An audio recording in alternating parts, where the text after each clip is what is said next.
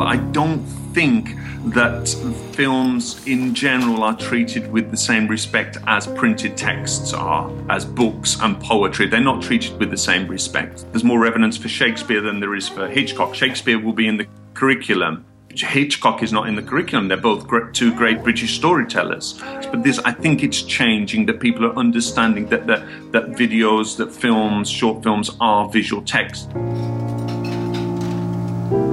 That's Kieran Donaghy, set to the beautiful soundtrack of one of the films he's chosen, The Notebook, which we'll get to later. Kieran is someone I've wanted to talk to for a while because he's a trainer of teachers with a very generous nature. He's devoted years of his life to building up free resources for teachers, particularly in the area of using short films for teaching the English language. Kieran has been a teacher for a while now, and along the way he's become an award-winning writer, an international conference speaker, and he's started other side projects along the way, which we'll talk about briefly too. I hope you enjoy this week's show with Mr. Kieran Donaghy, speaking from Barcelona in Spain. The best short films for lifelong learning recommended by teachers for teachers. This is Short Films Teachers Love, with your host, Richard Lee. I want to start with a video, actually, that you yourself have put together, one that I think outlines your own philosophy on short films as an educational resource, and that's a piece called A Visual Manifesto. And there you talk about the saturation we face as a society these days of the moving image. Something I really liked in what you said was this idea of slowing down and taking time to reflect on images and moving image media. Are you an advocate, as I am, of a kind of a slow film movement? Yeah, absolutely. I think that fact that we're sort of bombarded with moving images now. There's an oversaturation of moving images, and there seems to be an idea that young people or people in general are very visually literate, and they understand all of these images. But I think a lot of the time it's like a pseudo visual literacy, that we're actually not really understanding these moving images or analysing, interpreting them, and there's just too many moving images, and we're very often manipulated by these moving images, and we don't realise this. And this is very dangerous. We've got so many screens everywhere, and the fact that the moving image now is the main form of communication. And this isn't really reflected in society or in our educational system. And you talk about, getting to what's beneath the surface, to what is really there. So I'm wondering, to what depths do you go to unpack what's really there? I come from a place, I guess, of seeing the potential of short films not only as an educational tool, but as a kind of a tool for social cohesion and being able to, even engender peace across cultures and languages and things like that. How you come at it more from a language, analysis, or thinking about it in terms of crossing language. So speak to me about that. Yeah, what I do a lot in my classes is I'm very much looking for short films which have got some sort of message, some sort of social message.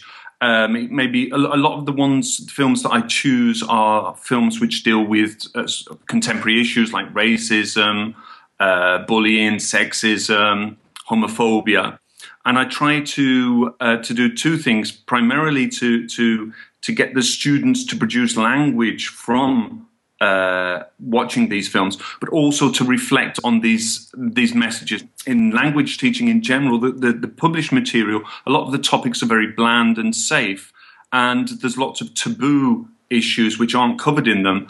But looking at these short films, which very often cover these more controversial topics, I try to introduce these into the classroom and encourage students to reflect critically on these visual texts. Now, you're an Englishman or an Irishman based now in Barcelona in Spain. That's right, isn't it? My family's Irish, but I was born and brought up in England, in Birmingham. Yeah. And, when I think about learning English, it's such a mongrel of a language, isn't it? I'm a native speaker, and I would hate to learn it as a second or third language because it's so irregular. So tell me how you see English as a kind of a global language. What I think now is very much happening is that obviously most people who are learning English, they need English not to speak to people like you and me, an Australian or an English person, or an American or a Canadian. They need it to speak to other non-native speakers of English. So I think this is really, really important. There's lots of studies that actually show this, that the vast majority of students need this, not to speak to native speakers, but to speak to other non-native speakers of English. And so there is like perhaps a new form of English, a more sort of international English, which perhaps has less of the more idiomatic expressions, simpler constructions, and perhaps this is the type of English that we should be teaching, in my case, to the students, so that they can understand other speakers of English, primarily non-native speakers of English, and that they can communicate themselves, so that they can understand and be understood. So it's very much that English now is the lingua franca in the world. Now, there's plenty more I want to ask you about you and your work, but I thought we'd take a quick break with a film that you recommended. In fact, it was a film that first got recommended to me in our Facebook community in July, and I loved it. And it's called The Present. Okay. Whoa! Cool!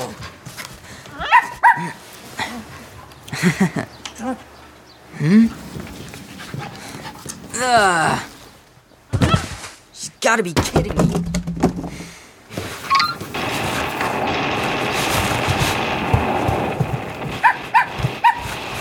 Get lost! I'm always a fan of promoting shorts that explore the issue of disability, but what I particularly loved about this one was that it took me by surprise, and I was able to, if you like, observe my own attitude towards a character change throughout the course of this very short film. So it's almost a disability film by stealth. What do you love about this film? Well, very much what the things that you've mentioned there, those are the things that attracted me to it as well. I was watching it, and as you say, I think that your attitude, that you're very much manipulated by the film director, because initially you see the teenager as the stereotype of a teenager, negative stereotype, as moody, unhelpful, lazy, just playing the video game at home, not helping his mother. He treats the dog and you've got these close-ups and you see the emotions there. So you've got that use, the film language there of the close-ups. You can see the emotions. You can see the way he treats his mother. You can see the way that he's quite aggressive, moody. And then gradually, I think through also, again, the director is manipulating us through the point of view shots. So we see the point of view of the dog, we see the point of view of the boy, of the mother, and then there's that beautiful twist at the end, which completely changes your opinion of the boy, and it's a fantastic piece of filmmaking, I think, and the film director is actually, I think, it's a student. It's a German film school, I believe, and it was his end of degree project. And I think it is a fantastic piece of filmmaking, because I think it also shows how films can be used to build empathy, and that's something that I'm particularly interested in. How narratives. We know there's lots and lots of studies that show that people who read literary fiction are more show more empathy than people who don't read that type of fiction. I also think there are also studies that show that people who watch certain types of film are more empathic than people who don't. So that the things that attracted me there are the way that the topic of disability is introduced, which is a very sensitive topic, and I think it's introduced in a very, very interesting way, and the way that it shows how empathy can be used. Filmmaking can be used to promote empathy in the classroom. So perhaps those are the two things which attracted me most to it. Now, all the films that you have chosen, you tend to choose films that are light on dialogue, and it's definitely true in this case. But you also made the point in your notes that for this one, you actually do look at the dialogue, and in fact, you interrogate this verb get,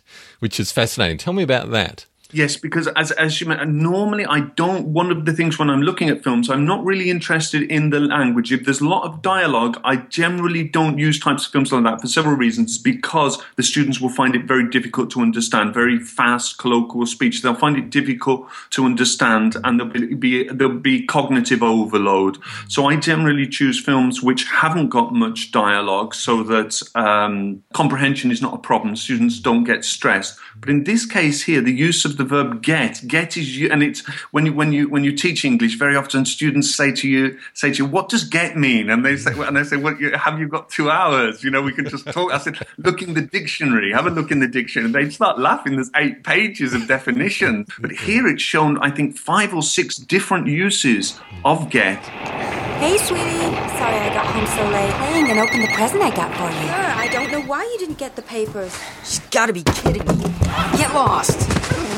Colloquial uses with a fantastic context. So you've got the context there. So, and I think film, it can be an excellent way of learning these colloquial expressions. And students very often have a limited repertoire of these functional language colloquial expressions. And perhaps one of the few places they can gain it, if they're not living in an English-speaking environment, is through film or television series. So in this case here, I actually went through and transcribed the whole of the dialogue and exploit that in the class, because it's got get to mean. She says, "I'm sorry, I got home late," meaning I arrived home late. It says, "I got you a present," meaning I bought. And she says, "It's getting dark in here. It's becoming." So you've got all of these different beautiful uses of get, but what's very important, there's a very clear context, and which makes it much easier for the students to understand and to remember the expressions.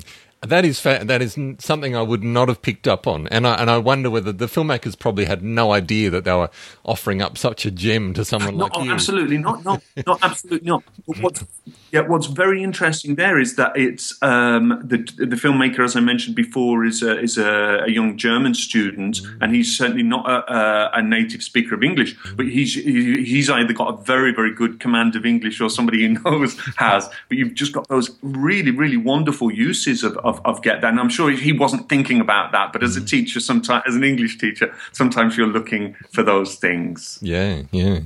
Before we get to our next film, I want to get some idea about how you landed in all this, what the background is to it all. So you've written a number of books on the subject, which I'll list in the show notes and put links to.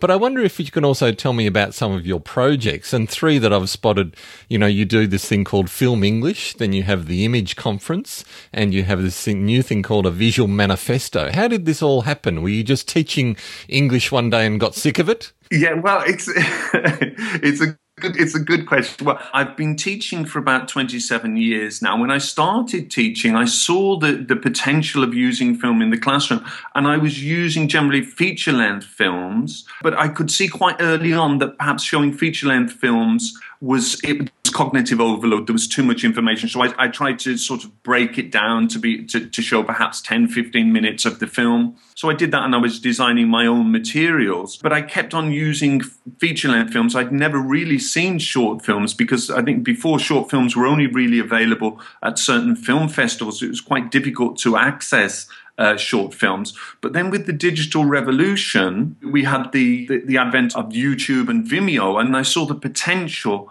of those short films in the language classroom, that they could be exploited, because they're very short. They can be shown in one class, and they can be shown several times, so the students engage on it with the material on a more meaningful level. And then I decided to set up a website with lesson plans designed around short films, and that's when I set up Film English, which is probably my best known website, and that became popular with teachers.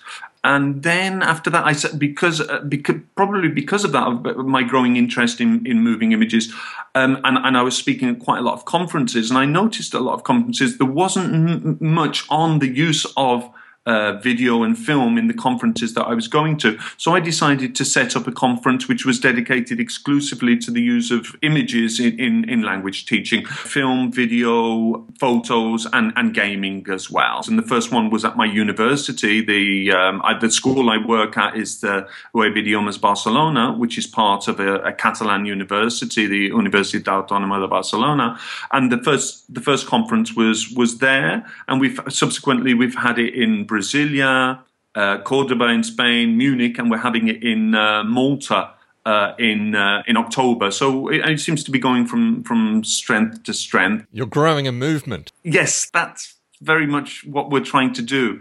And then we've got another initiative which we're going to announce in a few months, which is something trying to bring together educators from different fields who are interested in the use of images in all their different forms in education and language teaching in particular. Mm-hmm. You're going to take over the world with this. It's great. Let's move on to a second film that you've recommended, and this one is called The Mirror.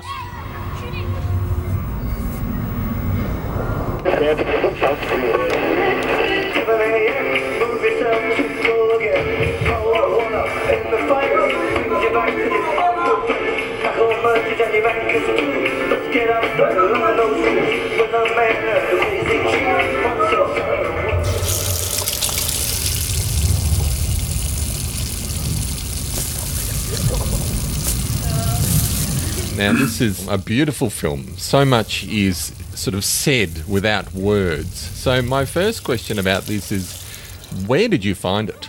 When I'm looking for films, I found very quickly that YouTube wasn't the place to find short films because there's just too much. There's too much uploaded, too much rubbish uploaded, too many cat videos. It's too difficult to find stuff. So I discovered Vimeo, and I saw that there were far fewer videos, but the quality was much better. And then I soon found a channel called Staff Picks, which is, as the name suggests, the people who work at Vimeo actually select the videos, and they've got very good taste. I used to just daily go through this and watch the first 10, 15 seconds, and I could see if I'd like it or not. And I saw this one, The Mirror, and I thought, oh, that sounds quite intriguing, the title. I started watching it, and I was really grabbed straight away. It was, a fantastic narrative, and, I think it's a superb piece of filmmaking and storytelling. Excellent. All contained, as you say, for an entire life set in one room, 5 minutes, you've got their whole story. Incredible. Yeah. It's just wonderful. As a story, it's wonderful.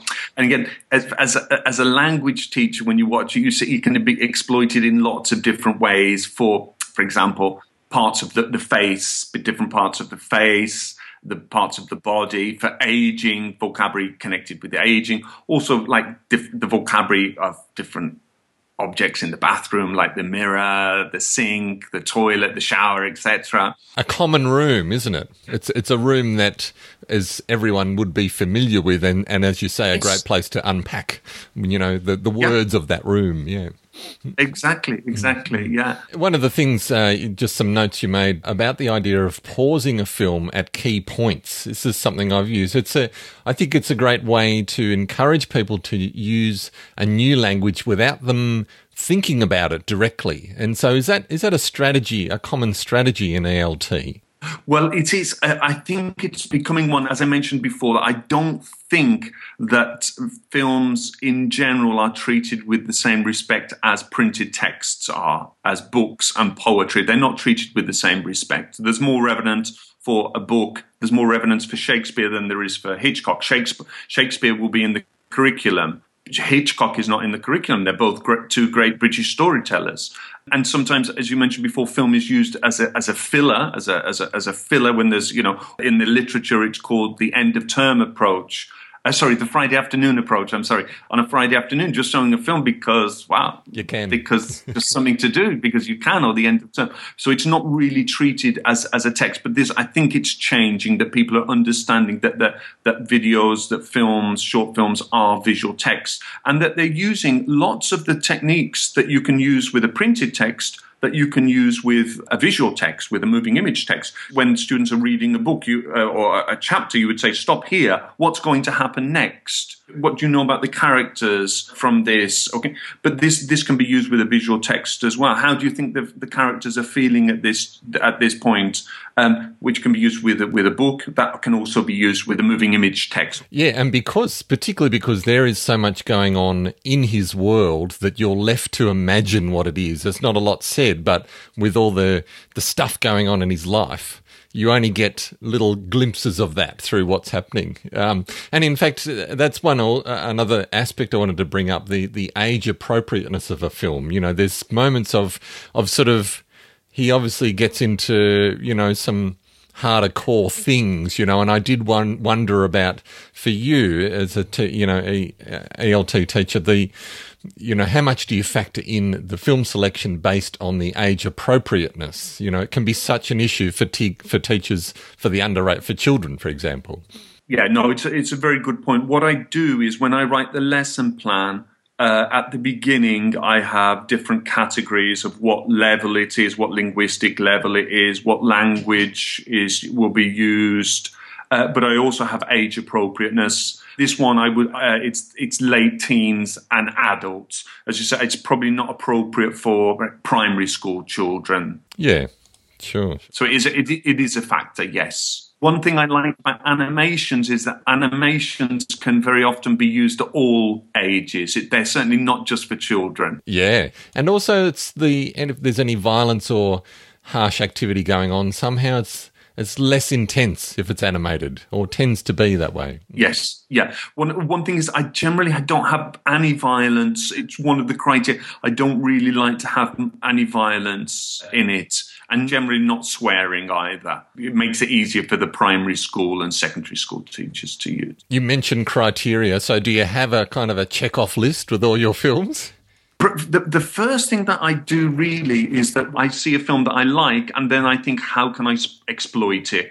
And I think that works better. If I was looking for a film where I wanted to teach the past simple tense, or I'm looking for a film to teach vocabulary of food, then I don't think I'd come up with anything very good. So what I do is just looking through, watching hundreds, it's been over the years, it's probably been thousands of films. And then if I like it, I think, I can exploit that in some way. And then if I like it, I think I can transmit my enthusiasm for it to the student. So it's quite an organic process. And you're the second person I've spoken to in the last few weeks who have said exactly the same thing. And I think that's the challenge for filmmakers or creators of moving image for educational purposes, is that it is done round the wrong way. It's done with this end of, I want to teach you this, let's try and jazz it up and sneak in the teaching. It doesn't work for a good film. Yeah, that's one of the problems when there is a course book and they have a video component, that they're always trying to build it around the past simple or the present perfect tense or the future tense, and everything seems quite contrived about it. And and very often the video component of the course, when they create the videos, it's an afterthought. It's not an integral part of the course; it's an add-on. But I must say that I think this is changing, and there are some very innovative videos in the English language teaching course books now. All right, well, let's go to the last film that you've recommended, called The Notebook. Whatever I feel for you, you only seem to care about you. Is there any chance you could see me too? 'Cause I love you. Is there anything I could do just to get some attention from you? In the ways I've lost every trace of you. Where are you? Time is precious, was my sort of initial reaction. Our children are precious. You know, it's a very sweet, a very emotive piece, like I think so many ads are. So I was interested that you do include in your suite of films branded content. Can you speak about that? Yes. I think these, as you say, branded content, and these films are called branded shorts, which are short films commissioned by a company or an organisation to promote a product. And very often they have high, very big budgets. So they have very good film directors. The actors are very good. They look very good. They're in high definition. So I think, and they have good script writers as well. They tell good stories, but nearly always we're being manipulated in some way into buying a product or seeing a certain service in a positive light. What I particularly like about this one, the film director Greg Gray is a South African film director, and I've seen several of his branded shorts, and he's an incredible film director. And I particularly like the way he, in this film, that we feel the sentiments that the characters are feeling. So I think he's very, very good at promoting empathy, and I think it tells a very nice story, and it's a story which lots and lots of people and students can relate to. And when I've shown this film, it's had such a strong impact with students, but also with teachers when I've shown it at conferences and training sessions, that students have been crying when they've watched the film, and particularly women who are mothers and have this juggling act of their professional life, their family life, and it's a very, very difficult balance, this work-life balance, and it makes a strong emotional impact. And I think if there is a strong emotional impact, that learning is more likely to take place. Yeah, well, I remember, in doing my teaching rounds as a media teacher, we used to make the comment that in terms of sort of cost per minute, television ads can be the most expensive part of a television hour, and sometimes more thought has gone into those 30 seconds or that minute or 2 minutes than the rest of the whole show, and it's often the best ones, as you say, are about emotional manipulation. They're trying to arrive at a position where we really feel something so that we're going to go out and gravitate to a product or an idea or whatever. So it's very big. But often, as you say, there's some great film directors and film directors will, use ads as a way to make money on the way to the road for feature films or whatever. And so it led me to thinking, and I want to ask you about this too, the whole idea of how we do thank filmmakers, if you like. How do you think more generally teachers, whether they're ELT or any teachers, can show a bit more respect to filmmakers for the hard work that they do and the time that they put into making these films?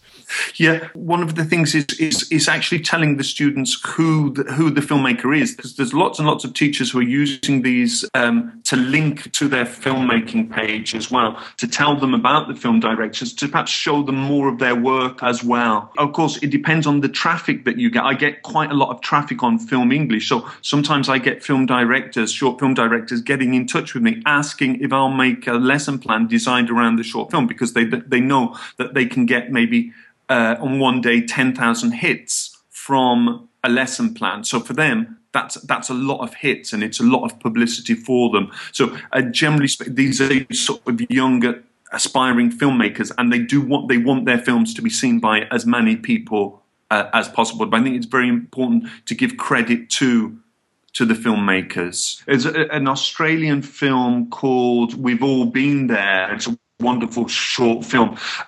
This film director, I'd done a lesson plan based on that, and then they'd obviously got a lot of traffic to their website from me putting it on my website, and they told me that they'd created a new film, and would I do a lesson plan designed around that, which I did. So it's a win-win situation for myself as a person, as a teacher, writing materials designed around the short film, and for them as filmmakers who want as many people as possible to see their film. Excellent. And in many ways, that's also what I'm trying to do in starting to build a bit of a channel on YouTube, where a lot of teachers do go searching. One of the big things, obviously, for a teacher is a moment when you can see the penny drop, when you realise that something you've said or shared has got through. So have you got stories of that happening for you, particularly when you've used a short film? So either as a teacher or a teacher trainer, what are some of the biggest wins that you've had? Yeah, for example, mentioning one of the films which we've looked at today, The Present. Say, for example, the first step would be one group to come up with as many positive adjectives to describe character as they can, another group to come up with as many negative ones as they can, and then to put the members of each group together and try to match the opposite. So if somebody is generous as a positive, mean as a negative, so they match them up together, and that's a nice activity. And then say, well, okay, if you talk about a teenager, what would be typical adjectives to describe a teenager? So they work together, and lots of the students have got teenage children, or they can remember when they were a teenager, or they're still a teenager, and they're generally very negative. But some people say, no, that teenagers are actually very good, that they're inquisitive, that they're rebellious, which is a good quality. And other people say, no, but they're lazy, they're badly behaved, and they're referring to their own children. And so, we've got this discussion about teenagers. So when they say, okay, we're going to watch a film about a teenager, does this film reinforce the stereotype of a typical teenager? So we show the film, and we see the negative behavior of this teenager. That he seems quite selfish, lazy, moody, and we pause it, and they say, yeah, that's the typical teenager. So say, okay, watch the rest of the film and tell me, do you still feel the same by the end of the film? And when you've got that twist at the end, and when you actually see that the teenager is handicapped himself, the penny drops, and students are saying, yes, you shouldn't judge a book by its cover, and so it's nice to see things like that. Mm-hmm. What about even in terms of learning English language? Have you seen real progress in terms of language development?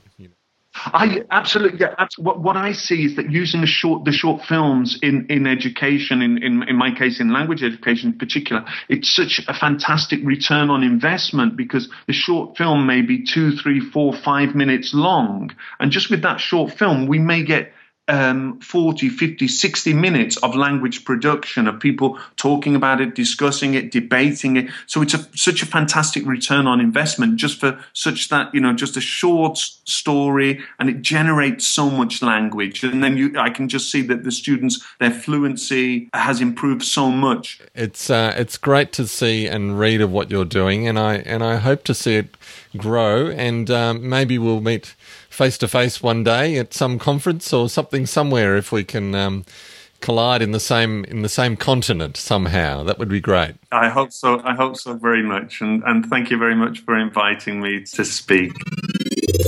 Find all the links to this episode on SoundCloud and the edited highlights on YouTube. Look out on YouTube also for a sponsored discussion with Kieran about his book and his broader work.